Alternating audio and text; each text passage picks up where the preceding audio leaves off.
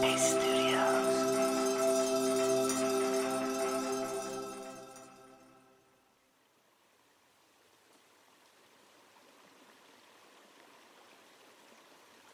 Hi, my name is Dora. Welcome to Radio Headspace and to Friday. To begin, close your eyes if you can, and just take a moment to center and ground yourself before we begin today. I wanted to share this quote with you from the Buddhist teacher Pema Chodron's book, When Things Fall Apart. It goes, "When we think that something's going to bring us pleasure, we don't know what's really going to happen. When we think something's going to give us misery, we don't know. Letting there be room for not knowing is the most important thing of all." And when you're ready, just gently opening your eyes. Welcome back.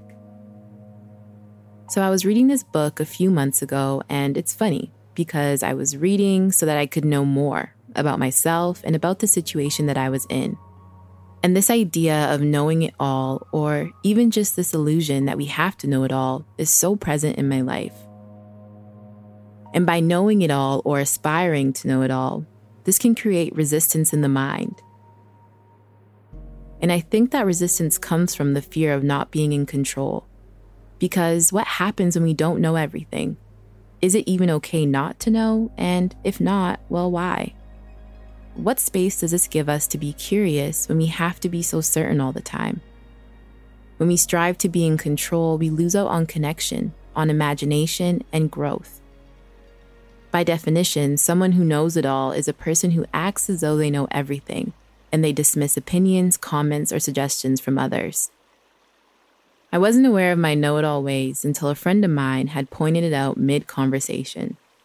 We were chatting and discussing probably something esoteric and philosophical, and they stopped the conversation abruptly. They said, "I want to challenge you to be aware of how often you say, 'I know.' Because when you say 'I know,' it cuts off the flow of the conversation and doesn't really leave any room for connection." And of course, the first thing that I said was, "I know." There it was again.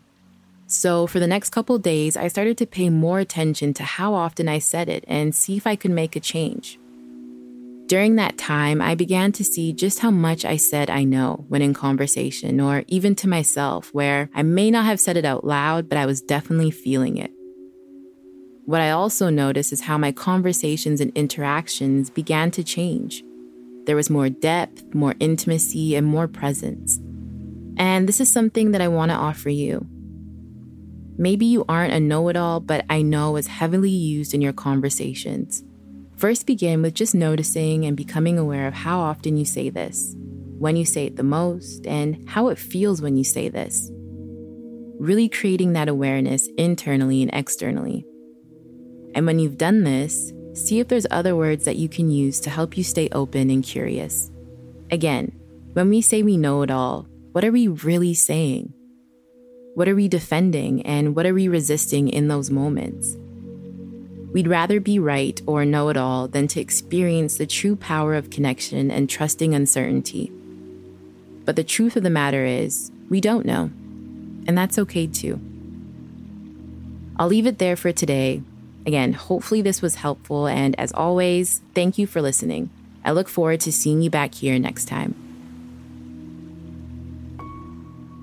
For more amazing mindful content, download the Headspace app today.